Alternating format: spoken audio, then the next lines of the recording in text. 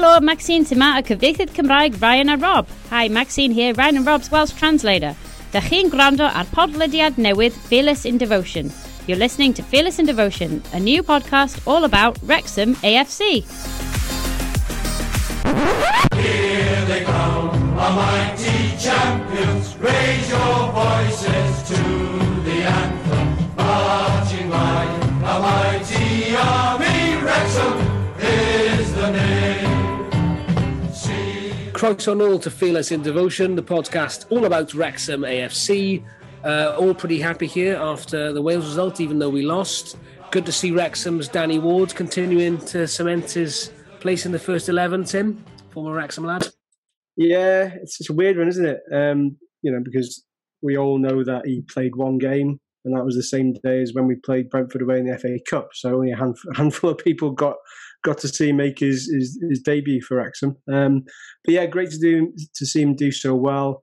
He's essentially retired Hennessy now, isn't he? Too good to be sat on Leicester's bench. So it'll be interesting to see how he breaks Schmeichel's stranglehold in that number one spot for them. But I wouldn't be surprised to see somebody come in and go, right, we'll take hands, because he's shown he's a very, very, very, very decent keeper. He kept us in it today. Kept us in it against Switzerland, to be honest. So yeah, great player, great to see him do well, and he's one of those that kind of similar to a lot of the players in that Welsh team that keep their feet on the ground, doesn't really enjoy the limelight. He just lets his football do the talking, really. And Andy, I went for a pint with Andy on Friday in West Hampstead. These are the posh places that Andy Gilpin, man of the people, lives. Frequents the stylish bars of West Hampstead. I was telling you that Joey Rodon has got a bright future ahead of him, and he was pretty outstanding today, I thought. I don't like to buy a pint unless it's over £7. No, I did notice that. Yeah. But you've always said that as well. I have. I've been pretty keen. If I come back to Wrexham and I'm paying £3.50, I'm absolutely fuming. But Rodon was absolutely brilliant tonight. I was going to highlight him anyway. What I would have said about Page is he made the right substitutions at the right time. I think we needed a focal point. Italy were just coming on to us. We needed to give them something to think about. And Kiefer Moore at that time, when it looked like Swiss were going to run away with it, and we went down to 10 men, it could have been any score. He made the right choices. He freshened up midfield. I know we've sort of said it before we've come on air, but Joe Allen didn't have the best game tonight. He looked a little bit like it was bypassing him. And, to get that extra energy on in midfield, take Morel off as well, who's had a questionable tournament, even though Wales have done so well. I think he's made the right choices, and it shows that he's a coach who can make those choices, because, you don't want to pull on a guy who's on a yellow card with 20 minutes to go who could get another yellow card, but he knew we needed it. We did need it at that point, and it absolutely worked out. Rob Page for Wrexham then, or what? Well, I'd take him. I think we all would. And on that, a word on the National League playoff final. Quite the scenes, actually. Dave Challoner's Hartlepool going up in the end at the expense of Torquay on penalties. Liam, you've got some money on Mr. Challoner, haven't you? Taking the job at the racecourse. You can kiss goodbye to that 20 quid now, surely. Yeah, it's hard to know what to think, to be honest. I've been clutching at straws listening to his post-match interviews. Did he shout Wrexham, Wrexham, Wrexham halfway through? He actually said that he hasn't had any phone calls. And in my mind, trying to think, I might still have got money here, I thought, well, that doesn't mean to say that he hasn't applied. It's an application process, as Bryn told Could be an email. But in all honesty, though, if you get a team, he's said he's always dreamed about being a Football League manager. He's done really well to get Hartlepool there, because I don't think their circumstances off the pitch have always been the best. So he's done superbly. I'd be surprised if he throws a guaranteed chance to manage a team in the Football League to come to us, regardless of money or whatever else. But I hope to be surprised, but I would be very surprised. The only thing I think about Challoner is, does he want to move back to the Northwest? Is this job made for him with his family arrangements? Also, does he have that sort of thing where he wants to get involved in a documentary? I still think this is an attractive job to him, even though you've got a team up into the Football League. Not sure how strong the rumour is, but there is a rumour going around that that's why it's taking so long, is that they wanted to possibly keep it open for Chalno. Maybe he applied for it. So is there any sort of veracity to that, do you think, or is that sort of clutching at straws? Are they just taking a slow interview process, application process? I mean, maybe, but the other thing I think about is it goes back to what we said last week is, are they after a head coach or are they after a manager? Because Chalno, to me, is a proper manager. He will want the final say in all signings. And the likes of Mark Hudson or other people being mentioned in there would be happier for the likes of a Les Reed and a Sean Harvey to bring players in for him to coach. So I still think, really and truly, he's a little bit of an outsider, but I don't know what Liam thinks. Yeah, it's one of those, isn't it, where we've had the case over the years where it's loose lips and everyone knows what's going on before it's actually announced. This time round, I'm just not. I don't feel confident that I actually know what's going on, and that's not necessarily a bad thing. It shows that the process is being done professionally. But what it does mean is that you're feeding off scraps effectively with a lot of these rumours. I think the reason why Chalno fitted for me is, like Andy said, that northwest link. I think he either lives in Chester or Ellesmere Port, that neck of the woods, and he commutes to Hartlepool every day. So there was something to me which said location and opportunity. That's got to be a good one for him. But I don't know. We'll wait and see, won't we? Tim, you're the man in the know. Anything to give us? Am I? I don't know about that. No, I mean, I don't know. You know, he's done a decent job at Hartlepool, hasn't he? Let's be fair. Really good job. I don't know who Hartlepool have got planned for their pre-season travel arrangements next year, but it's certainly not going to be Philadelphia away, is it? So, you know, there's another one to stick towards Dave and go, you fancy a little holiday in the sun, Dave? Because we're going. I don't know how. Is it always sunny in Philadelphia? It is, apparently. Yeah, apparently so. Very good. So yeah, how shallow he is, I don't know. But to be honest, I'm not really asked if it's him or not. He's decent, yeah, and it shows that he knows the league and it shows he can get you out of it. If we can poach a manager like that, then great. But I don't know. It's a weird situation. We're kind of 3 weeks in. It's a little bit tiresome, but by the same token, don't rush into a decision if you don't have to. And clearly they're not rushing. So, you know, I've heard very, very little further than what's already out there, to be honest. The Hudson thing's gone quiet. The Flynn thing seems to have evaporated into thin air. So yeah, there's not been really many of the names, and all of a sudden the Challoner thing seems to be the main topic of conversation when it comes to the Wrexham position. So we'll see. We'll see what happens with the next 48 hours or so. We'll see indeed. Maybe by the time of the next podcast, we'll have a new manager or head coach, whoever that may be. Anyway, time now for the second part of our interview with Kevin Wilkin. Stay tuned for after the interview because we'll be picking the best Wrexham manager of our lifetimes in Mighty Heroes. Please bear in mind, as always, we're incredibly young and virile broadcasters, so we're limited to the last 30 years or so. Now it's time for the second part of our interview with former Wrexham manager, Kevin Wilkin.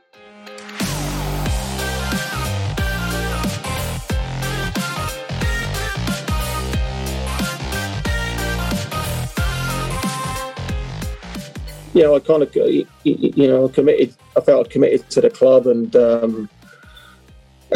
just like, you know, Spencer's obviously in charge of the HR, and again, nobody else to blame but myself. But there was a clause in my contract that I wasn't particularly happy about. They exercised it. You know, again, I should have got the PFA to, you know, as they advised me, to have read the contract in full, and bit of naivety on my behalf, but you know, fair play to Spencer. He's a whiz in HR, and you know, that clause, yeah, you know, just felt they could have handled it a little bit better. I felt I made them plenty of money, and like I say, I'm not a wealthy guy, but it just would have made things a little bit easier. Look, what did the clause say?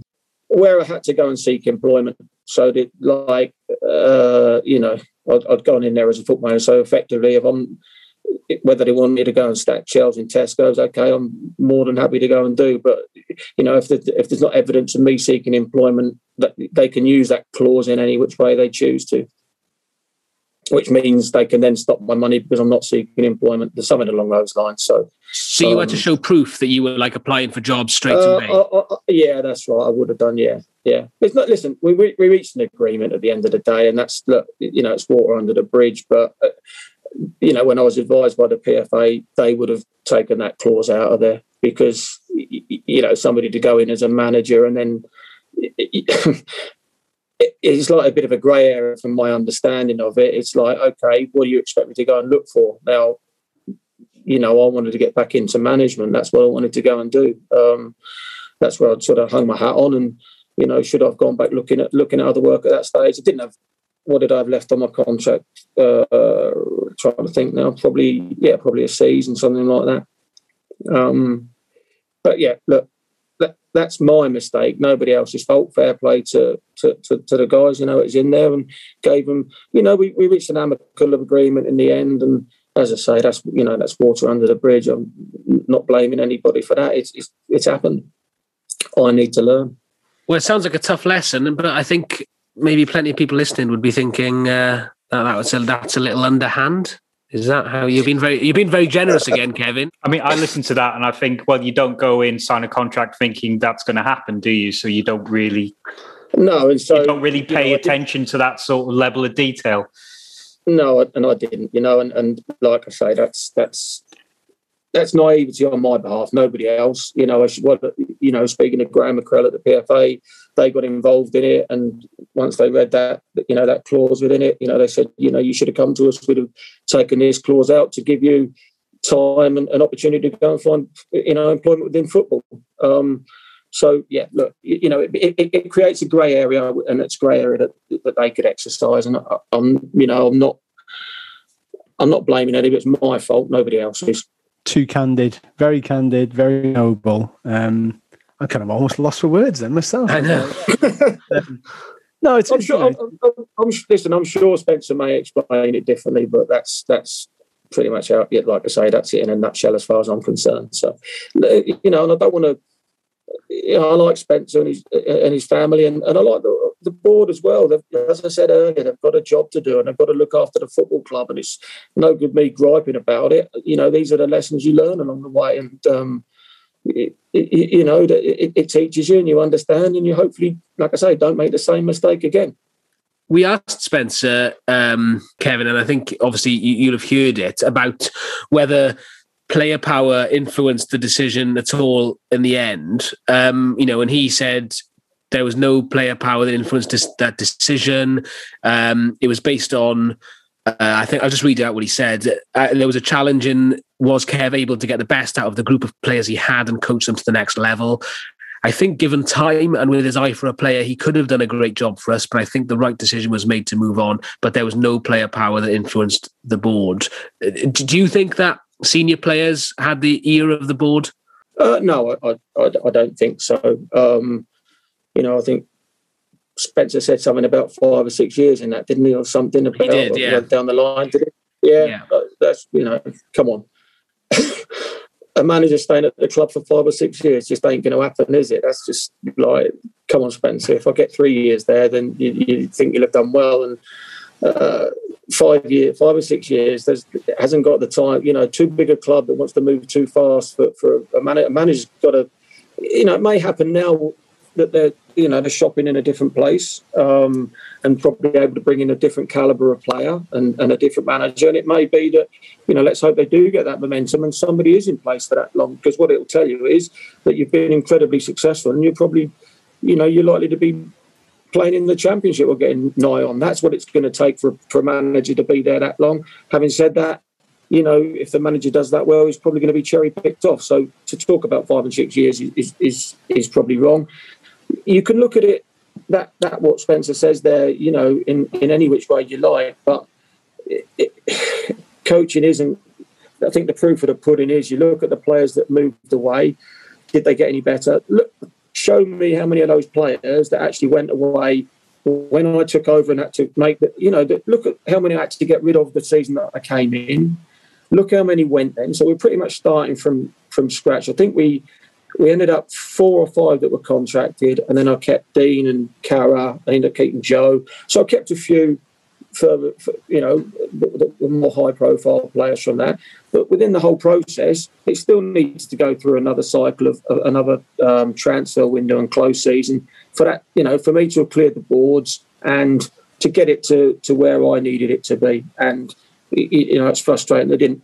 With any amount of coaching, I don't think, with the greatest respect, coaching wasn't going to improve the players that we had there at the time. Okay, your likes of Louis and Connor, yes, they are on an upward curve.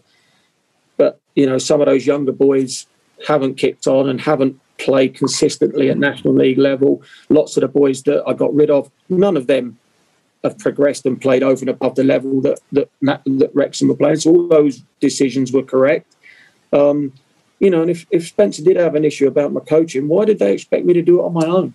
I was going to say this. I mean, we could change the sort of the question of the narrative a little bit and say, look, you came in, he said he was going to give you 5 or 6 years, but if he'd have given you an experienced number 2, the likes of a Graham Barrow, someone who was happy to be the number 2, but someone who could really assist you in every sort of way, I think things might have been a bit different. Do you agree? Yeah, very much so. There wasn't the finances there. Gary, came in and he would have been, great respect to Gary, would have been my first choice. No, he wouldn't. But that's all we could afford at the time. That's the reality of it. And I needed somebody with me. And Gary had his shortcomings. Wasn't an experienced coach.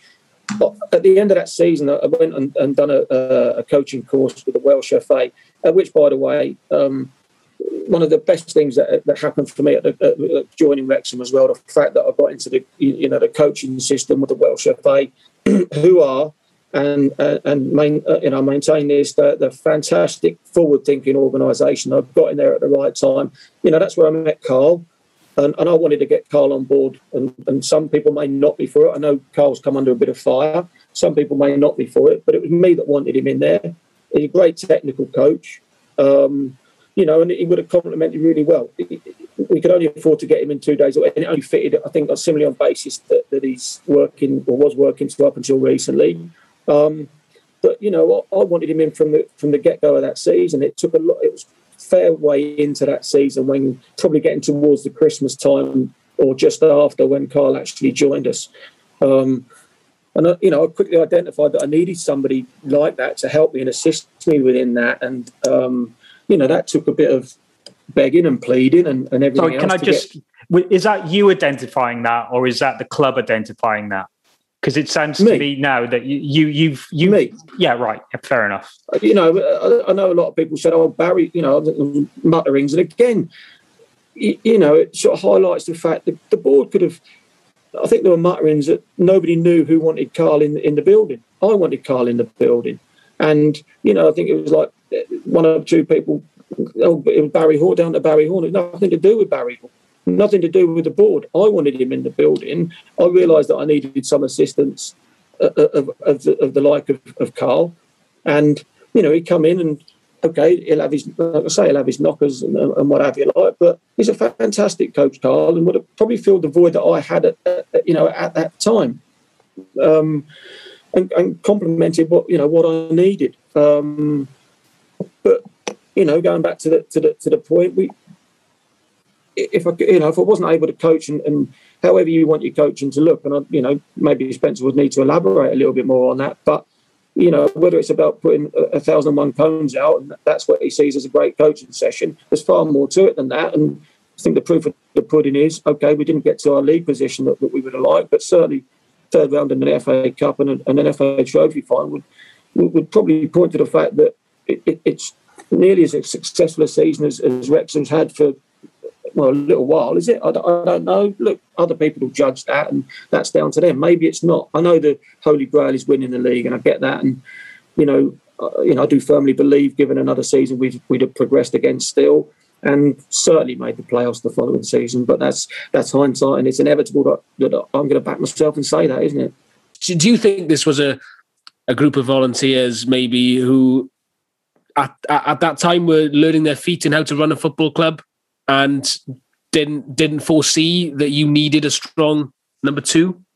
I think it's a group of volunteers, as I said previous in the programme, that these are very, very successful. Don Birch was a very successful businessman. Spencer's climbed the ladder within his his career and done fantastically well.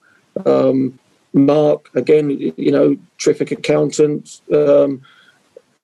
John Mills, these guys are all successful businessmen. It's a learning curve for them as well. I think probably when I step back and hindsight and looking at it, that if they could have been a bit more transparent and been a little bit clearer about expectations and what we can achieve through the course of it, like I said, I think Andy would still be in place, or would certainly been in place for longer. I think the proof of the pudding over a period of time is, and you've asked the question about, I think you said this, Benj, about, were you happy with your management choices? I think eventually, and correct me if I'm wrong, but the board's recently probably come up under more flack than it probably ever has. And I think it's come home now that, it needed somebody to stand there and stand strong. And I totally, like I say, understand. But look, as I say, those guys have done a fantastic job to get the club in the black in the position it is, and should be incredibly proud of themselves. And look at what they've achieved. Like I say, I maintain that. Okay, take my situation out, but it kind of did need a little bit more, probably strength within, and just to make those. Is what you're saying is they should have been able to stand up to the fans and say, Kevin's here on a project, we want to back him. As tough as that FA Trophy, final was to take, we think that next season will be, you think that they should have been able to stand up and say, we're going to back him? Well, I think they needed to do it for some, whether it's Andy, it could have been Andy, but for somebody. But I totally get why they didn't, because they all live in the town and they're all locally around and about. And why the devil should they come under fire for anything? We're here trying to do the best for the club. We don't want any flack. I get that. And it's right. The manager should take the flack. That's equally right. But, and I'm kind of wearing two hats. I'm not wanting to say my situation. Whoever's in charge, whether it's me or Andy or Gary Mills, whoever it is, if you've got to give them surely a period, and somebody had to be strong. I look at my experience of since I've been managing. The first year we got into the conference in Uneaton, took us to pretty much about 4 games to go before we secured our survival. Thereafter, we get to the top of the conference after 10 or a dozen games, and we're beating Grimsby and Wrexham and whoever else and whatever. So that took a bit of a process. I felt I was on that journey and that process at Wrexham.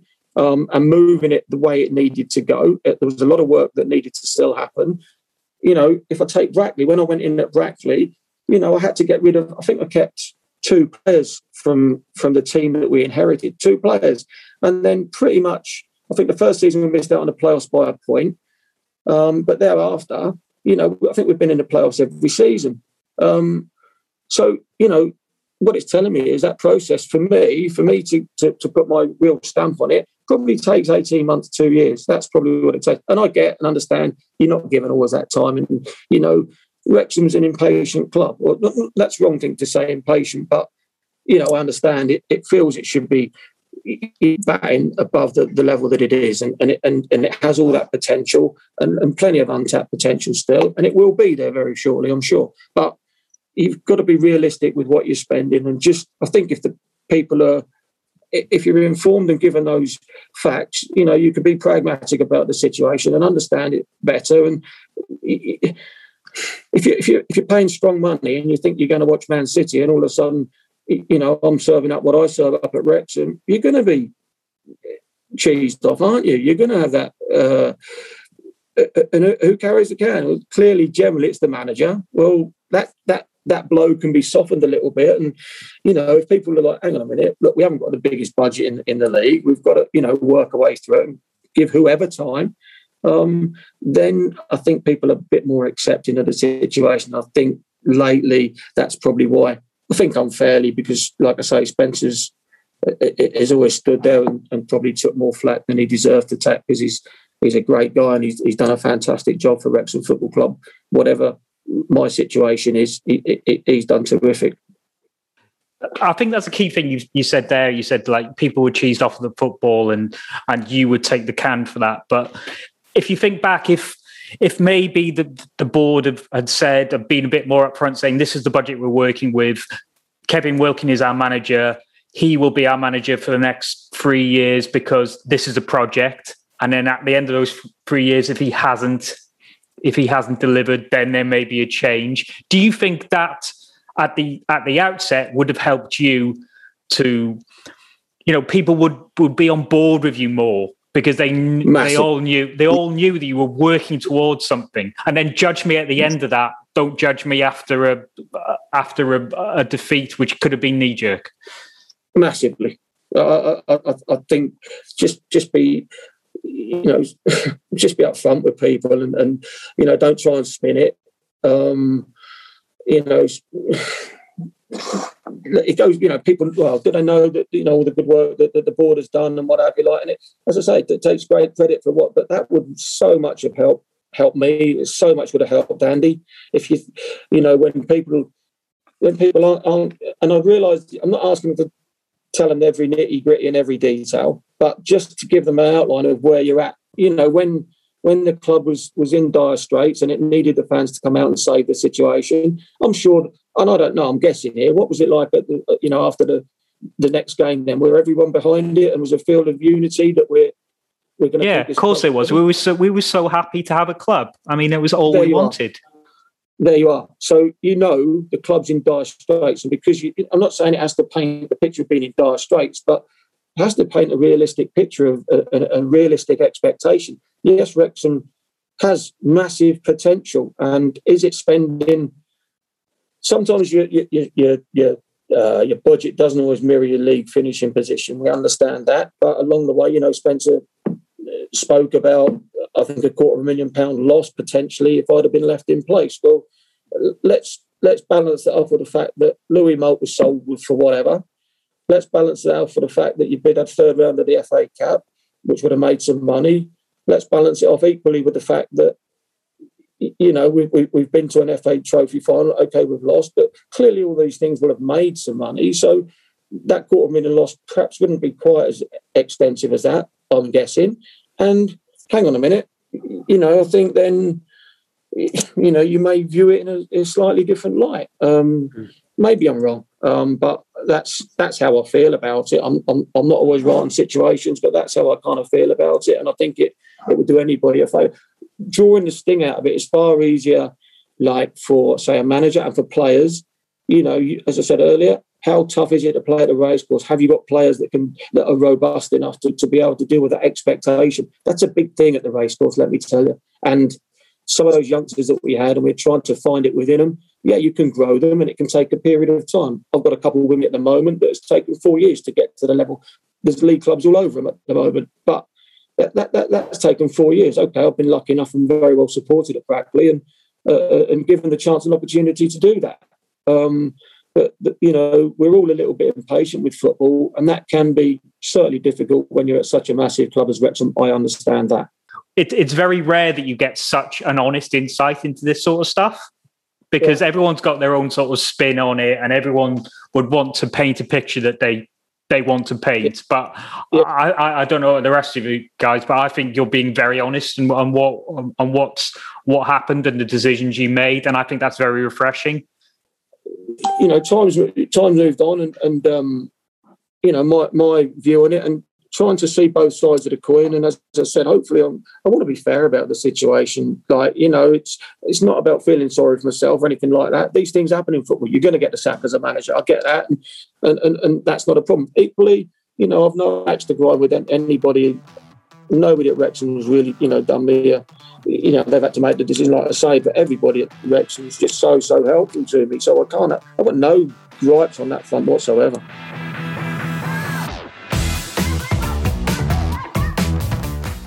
Right, we've got a bit of a quick fire round, so it's just 5 quick fire questions, just about the players you managed. So, firstly, who was the most skillful? I would say Jay Harris. All right, interesting. Yeah. Do you think he gets the credit he deserves for that? He is a little wizard. He's like close ball control in what he's capable of. Getting to the bottom of Jay, he's a bit of a complex character, but as a footballer and with his balance, and I think you need to understand him and getting to the bottom of him and getting to impose himself on the game can be a bit of a challenge at times. But I'm trying to think who else within that group that would have really stuck out as being really skillful. Maybe. Are you going to sign him, Kev? He's a free agent, Jay Harris. I couldn't afford him.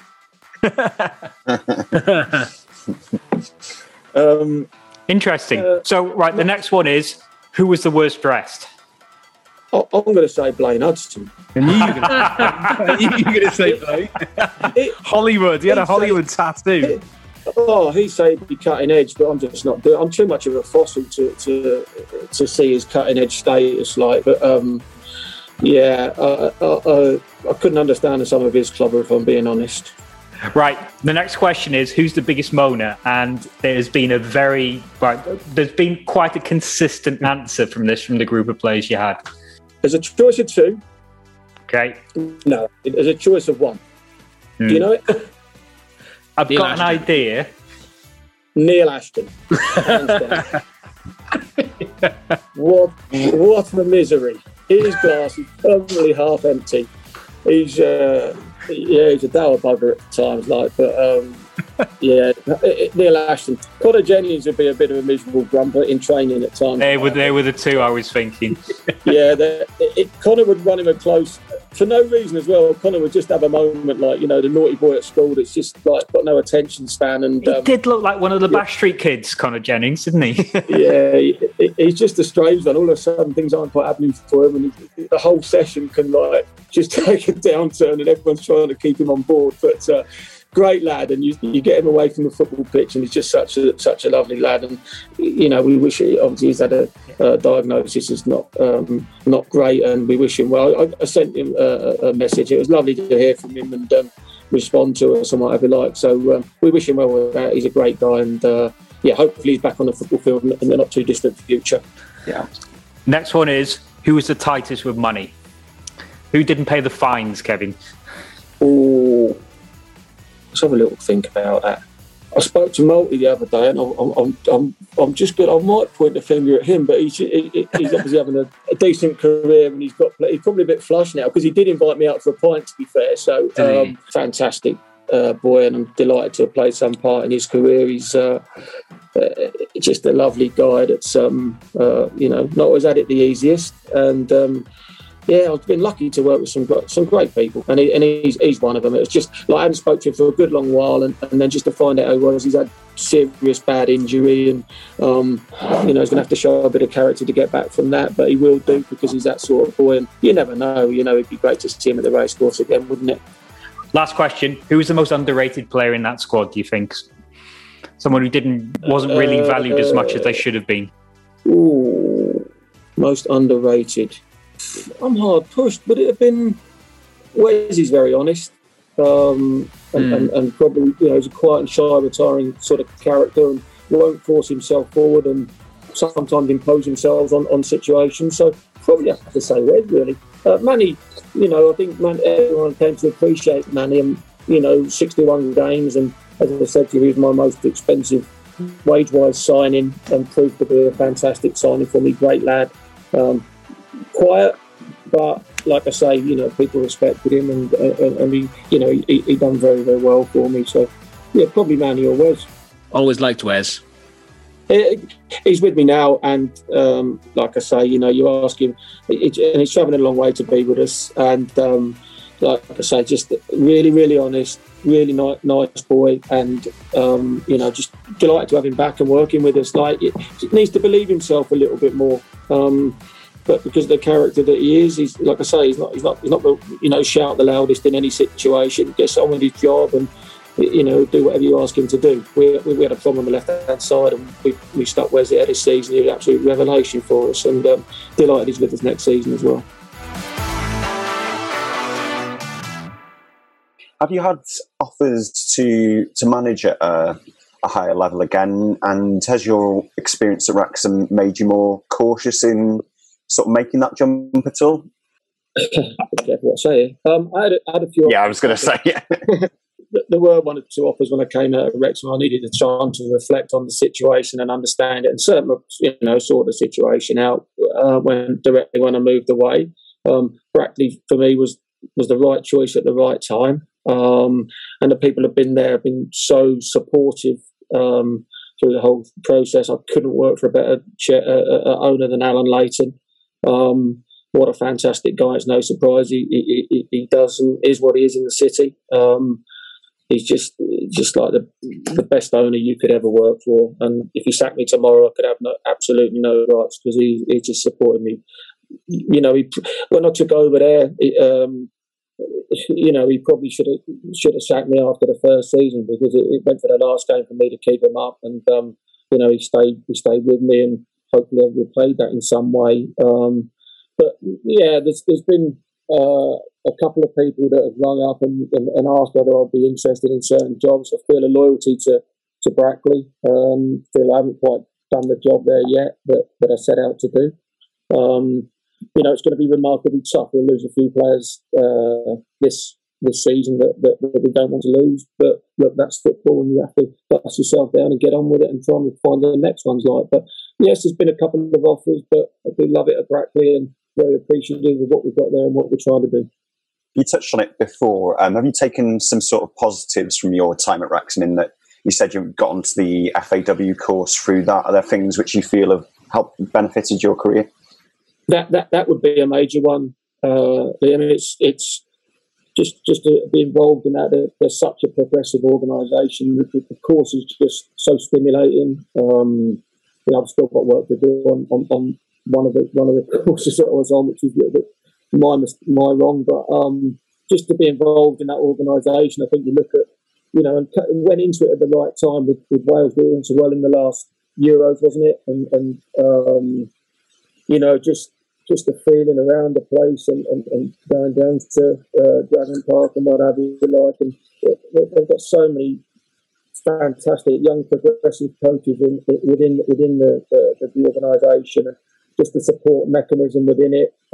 What I've learned from those people, and Ossian and that, again, it's so progressive and so refreshing. I do count myself really lucky because being an Englishman, getting into the world system is not always that easy. And I urge a lot of people that are around and about me, if they can, to get on that world course, because the likes of Bryn and that are delivering the sessions that they do are absolutely fantastic. And I'm fortunate that's a big area, and I'm fortunate that I've been lucky enough to be involved in that and part of their system, and I want to stay part of their system.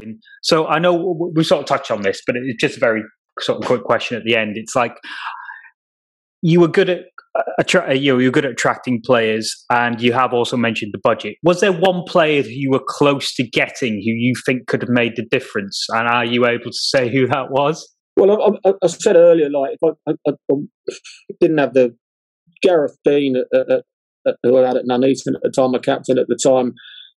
Like I say, I have no doubt with him in the group, we'd have made the playoffs. There's no two ways about that. I couldn't persuade him. He's got a good job at Jaguar Land Rover. He's a degree graduate and got a terrific job there. To afford to get him out of that and commit to full-time football, I didn't have the resources to be able to do that. He would have been one. There was another time. There were a couple of players that clearly I wanted to, go and get, and we didn't have the money to go and get. There was one during the season that, I took Luke O'Neill in from Watford. The Sunderland player. Yeah, he's a Sunderland captain, and we took him in, and I saw him, like we used to be at opposite Colliers and looking out onto the AstroTurf, and Luke was out there at, I think it was about 2:30. Everyone had long gone home. Me and Gary, we had a game with Taven, so he's out there kicking around still, and I wanted to get him in, and again, we didn't have the resources to get him in. It was probably, why do we need another midfielder? But the boy was just, we went out there, I think we were out there till 5 o'clock kicking around, and I just knew then that he it just worked so hard. He was just out there every day until whatever time. It's no surprise. Look where he is now.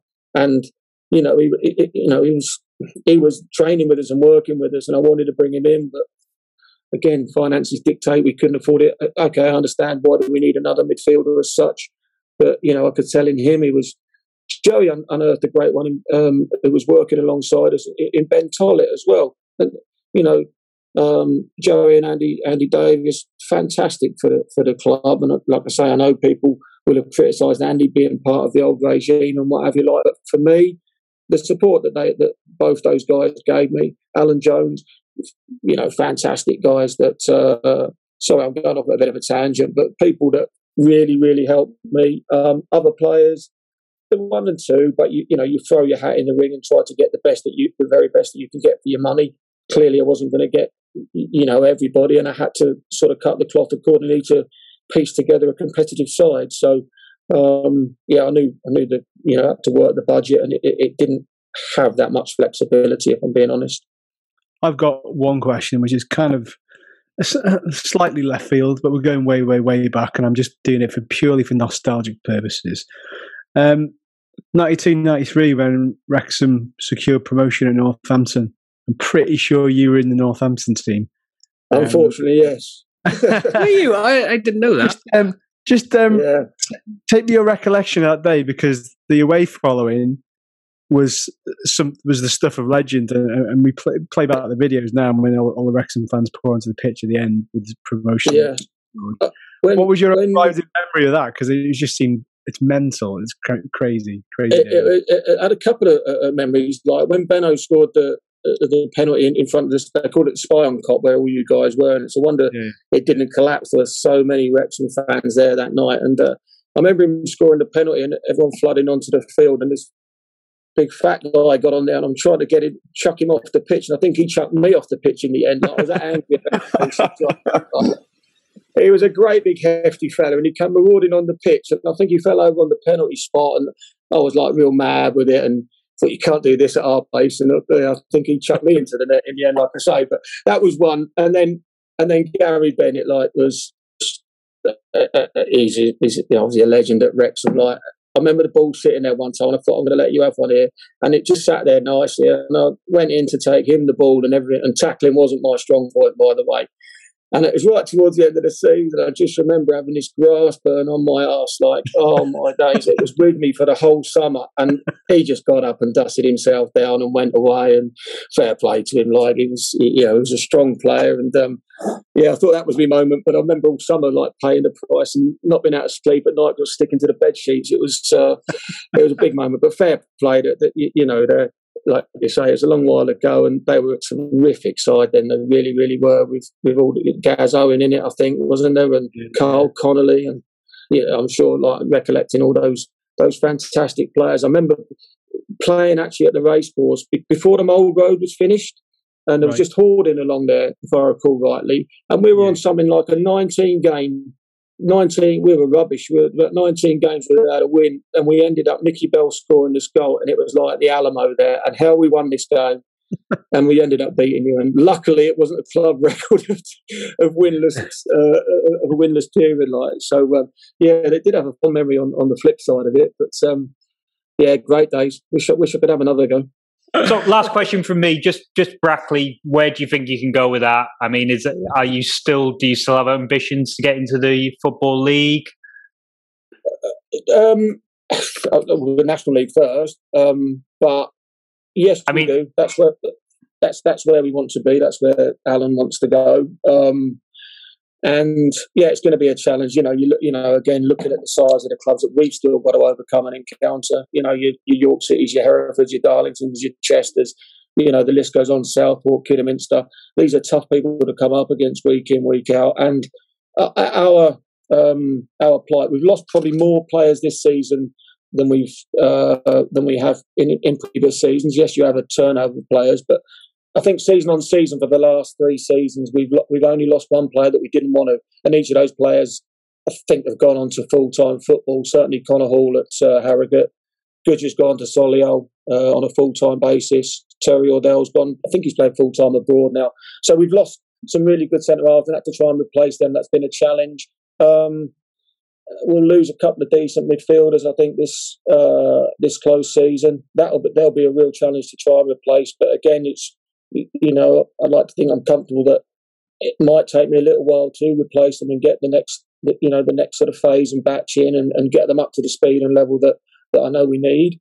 But equally, if we took to the field tomorrow, I think we'll have a really strong side. There's still one or two that league clubs are looking at, and I would urge people to have a look at. We've got some strong players that will, I think, if they don't move this season, will certainly move next season. So, you know, that process doesn't get any easier, Andy. It's tough season on season, and I think this close season will be especially tough. It's thrown up more of a problem, if I'm being honest, because we've had the steps below us playing football to go and recruit from to see what we're looking for. So we've not had the luxury of looking at it, and our recruitment this year has probably been a little bit slower than would have been in previous season, waiting for the EFL and then the National League to unfold and see what players are coming out.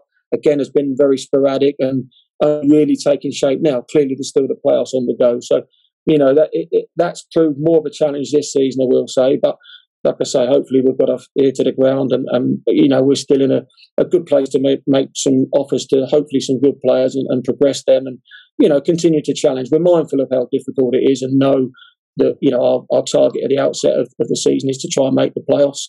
We started really slowly last year due to some injury, and I made a bad choice on a couple of players, and it took me a little while to round that, but I did, and then we finished really, really strongly and got up to fourth place with everything to play for, as they say. But no, I love it. It's fantastic. All the energy for it, and really, really looking forward to.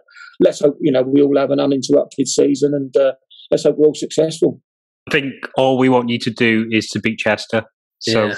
I do like beating Chester. It's especially pleasing when you do it with Wrexham. Yeah. But beating Chester every time is good, isn't it? Yeah, I just want to mention, actually, I did want to tell you, I was saying this to the lads the other day, actually. I know, forget about the results because it was bad. When we lost to Chester in the last minute, we don't want to talk about it, right? But yeah. I was saying to them that I loved that, obviously, there was a rowdy bunch of idiots who obviously interrupted the minute silence, which was disgraceful.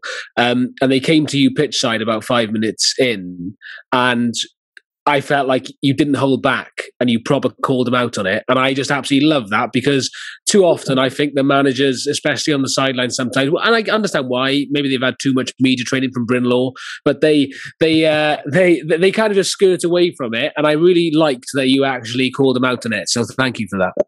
Yeah, no problem. Listen, it's about, isn't it? You know, I know there's a close rivalry and a competition between all of us, and we all want to do well, but you know, I think you have to show, I think, a level of, you know, just be respectful of people in the situation, like, you know, and yeah, we know we love the competition, don't we? That it is, but in those moments and for the right reasons, be respectful and show that it's a mark of the man that you can be, isn't it? Mm. And I sorry, Bryn, that was a cheap joke. I didn't mean to suggest that he's fine with sort of slagging off minute silence. I wasn't, so sorry, Bryn. On that bombshell. On that note, thanks, Kevin.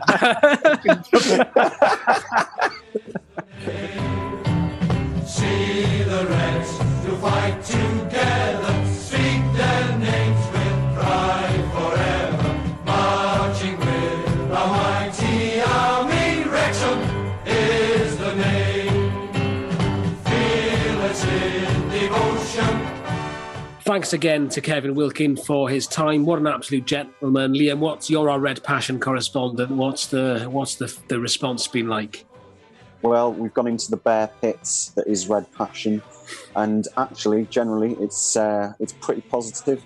People quite interested to hear Kevin's version of events on how things went at Wrexham. I think particularly given that we spoke to Spencer before, and he said about not really being able to be honest with the budget, and Kevin feeling that maybe that chucked him under the bus a little bit. I think that was an interesting revelation in particular. Someone called him a class act. Said the words he said about Les Evans were very moving as well, because I think he was actually quite close to tears, wasn't he, when he was talking about Les to us. Just came across as someone that really cares about the club, which, given that he's not from the area, I was quite not surprised at, but it was quite nice to see, really. Yeah, what a gent. Fair play. Spent a lot of time on the call with us as well. So thanks again to him for his time. But now it's time for Mighty Heroes. In Mighty Heroes, we've already picked our starting 11, and now it's time for the manager. Andy Gilpin, you can go first because you've been drinking all evening, and I don't really get too... Well, hang on. I've had 4 pints with the game. I paced myself. I started at 4 and I was finished at 7. So, the rumours of my demise have greatly exaggerated. You're on about 7 pints now, the hours of 4 until 7.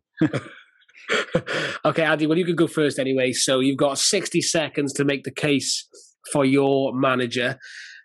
So, as always, 3, 2, 1, go. Well, for me, there's only one option. Brian Flynn took nothing and he made something. He gave us something that every Wrexham fan has dreamed of, success. From the depths of the Football League to League One contenders. We'd kill for that now. On top of that, he gave us something we always criticised Dragons bosses for. He made our players better. Brian Hughes, Carl Connolly, Gary Bennett, so many others. He produced a youth system that was the envy of the lower leagues. It created Welsh internationals like Mark Jones. On top of that, he gave us the most iconic Wrexham moment ever, beating Arsenal. And he laid the foundations for a golden period with great signings like Peter Ward, Darren Ferguson and the Flinnadadians. Once again, he was thinking outside the box. Yeah, he stayed for a little bit too long. He got a little stale. But he also gave us some of the high points we can remember. Welsh Cup wins, FAW Trophy wins, FA Cup giant killing, all the things that we would kill for now, Hollywood owners or not. On top of that, he gave a blueprint for Wales. What more do you want? I mean, really, what more do you want? What more do you want, Wrexham fans? Time. And a strong finish from Gilpin, a typically strong finish, as always. Tim, you can go next. No, I'm not even remotely ready, and I definitely haven't got my speech prepared like bloody best man Gilpin. Best man Gilpin. I'm a writer by trade, Timothy. It's just I like the way you sort of eyes. I end strongly. I always like to end. You get all swivel-eyed like Steve Cleve when you're reading off your auto key. It's outrageous. Tim, you're gonna have to go next, mate. Just I'm not ready for this. Just wing it. Just wing it. We all, just wing it. It'll be fine. Criticise me for being prepared. Yeah. Okay, Tim. Sometimes the best arguments can be made when you haven't prepared. You got 60 seconds from the heart, 60 seconds to make the case for your manager. 3, 2, 1. Who is it? It's Dennis Smith, our last promotion-winning manager. Who else does it need to be? 2002-2003 season, got us promoted. He dealt with all various other bits going on against the backdrop of administration, the Hamilton era and all that kind of caper. Him and Kevin Russell did an amazing job keeping the players protected away from that. I think he described it in his autobiography as the most harrowing point in his career, both as a player and a manager. But Smith was kind of like a man of the people. I think he was he was a very good manager, but he's a very good man manager and a friend to the players as well. Just got the best out of them. Obviously, can keep going on about the promotion aspect as well, but I don't know, just for me, I just thought he was a really, really, really decent fella. 10 seconds. Potentially, if we hadn't got those 10 points docked, that team he assembled could have potentially reached the championship, to be honest, and he could and should have been given longer, in my opinion. Time's up. Great time in. Nicely done. There we go. Liam, you can go next. I'm going to save the best till last. So, Liam, you've got 60 seconds to make the case for your manager. 3, 2, 1, go. Brian Hughes. Man I'm going to go for is the one who went closest to getting us out of this godforsaken league. His name is Andrew Jonathan Morrell. He was chucked in at the deep end a bit, managing a side who were doing well in the league. Dean Saunders might have assembled the team, but I don't think Andy Morrell gets the credit he deserves for taking them to the levels that he did. We heard from Mark Clayton about how well he brought Curtis Obeng on, and I definitely felt like he really came into his own under Morrell. He had the amazing cup run that season, reached 98 points, which isn't a very easy thing to do. And who can forget that amazing day that we've discussed countless times on this podcast at Wembley when we beat Grimsby. It didn't quite work out the second time round when we played Newport, but for a Brett Ormerod missed chance, Andy Morrell could well have been the man to do it. And okay, it didn't work out, but there were constraints that we heard about, and Can I just say, his win percentage at Wrexham was 52% out of 100. I'm not looking at Wikipedia. 140 games. So Andy Morrell all the way. Okay, nicely done, Liam. Thanks very much for that. Me next. So someone give me 60 seconds. 3, 2, 1, go. Okay, so I have to pick my fellow Jack, don't I? Born and bred in Swansea, went on to have a fantastic career at the likes of Aston Villa. Dean Saunders came to us in October 2008 after we're taking over from a fellow Villa legend, having a terrible time with us, Brian Little.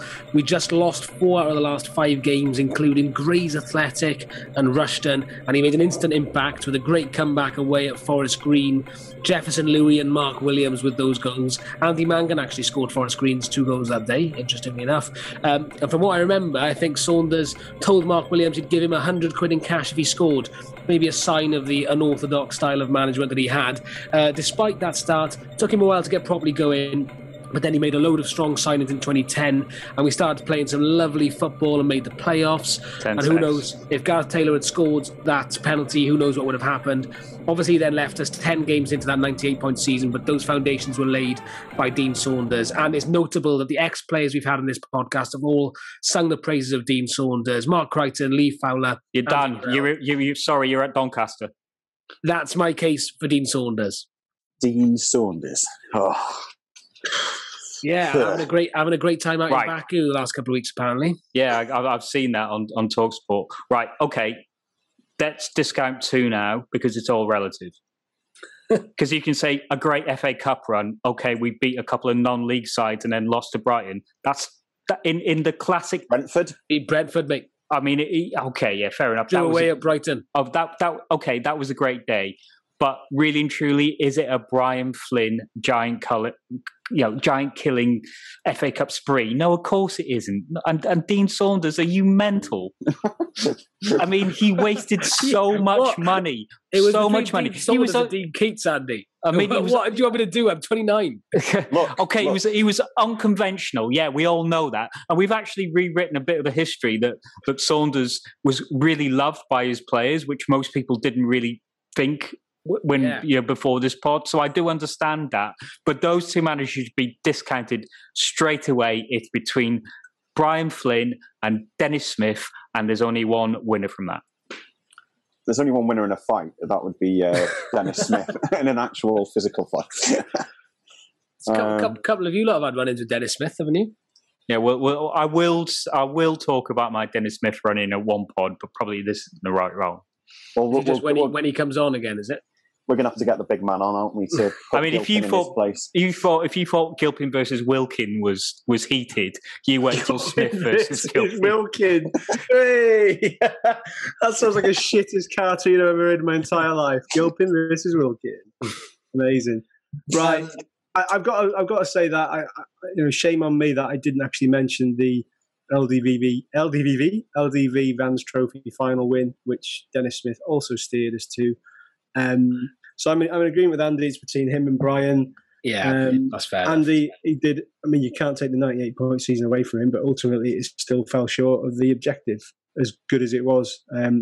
Great guy, great boss, but yeah, close but no cigar. Dean Saunders, we can discount him straight away. Between Brian Flynn and Dennis Smith, it is then. I'm not conceding anything on Flynn, by the way. I'm a big fan of Flynn. However, he's got the longevity going for him in terms of the amount of time spent at the club. He made a lot of excuses before games, which still wrangles me a lot. He got promotion as well, same as Smith. Smith did it in a short time frame. Brian Flynn had big FA Cup scalps. Yeah. Also, do I mention the unmentionable that Brian Flynn was assistant manager to Brian Hughes? I mean, no, he wasn't, was he? Was he? No, he wasn't. I mean, it was mentioned that he was. It was announced that he was, but there's no way he actually did that over a long time frame. I'm sorry, that you shouldn't blacken Brian Flynn's name with that. Actually, I'd go as far as saying if it wasn't for Brian Flynn, Brian Hughes would have taken this up, in my opinion. Oh, okay. So Brian Flynn demanded that we played 3 central midfielders and 1 winger. Yep. Well, yeah. Oh dear me. While watching from the stand and laughing.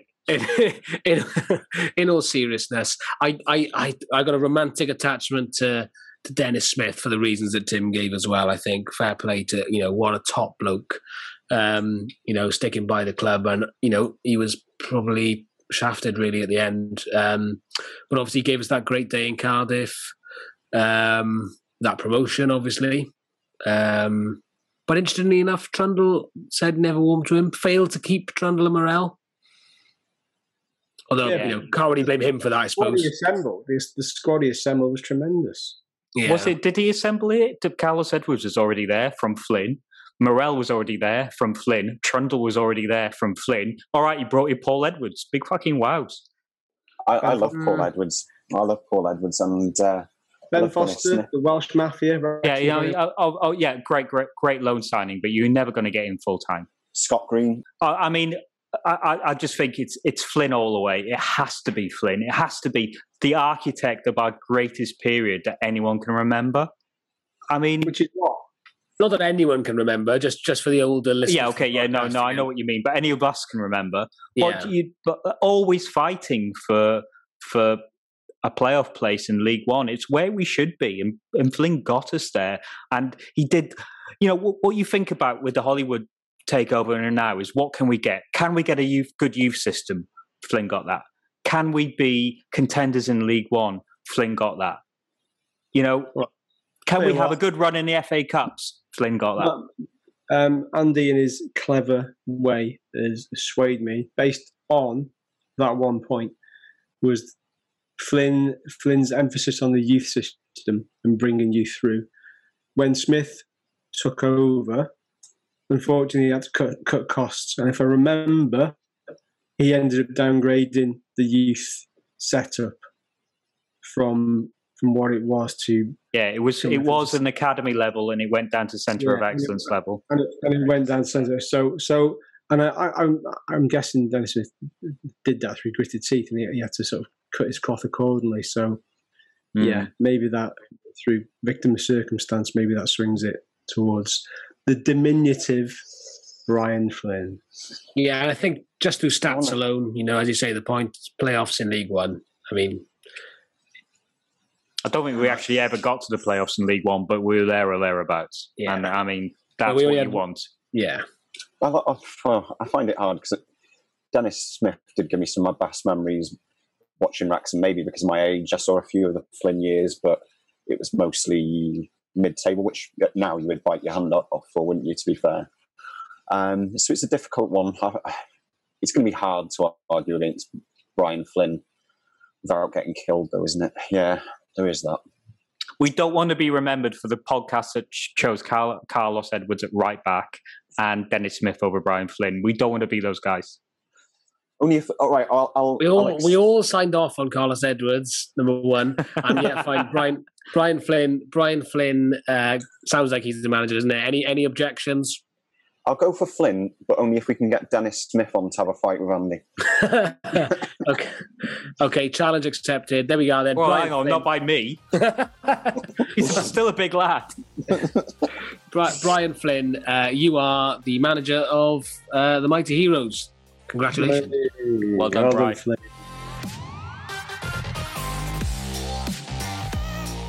I'm obviously delighted. I think it's important that you realise the levels that you can get to and keep stretching them levels, especially when you're at the top.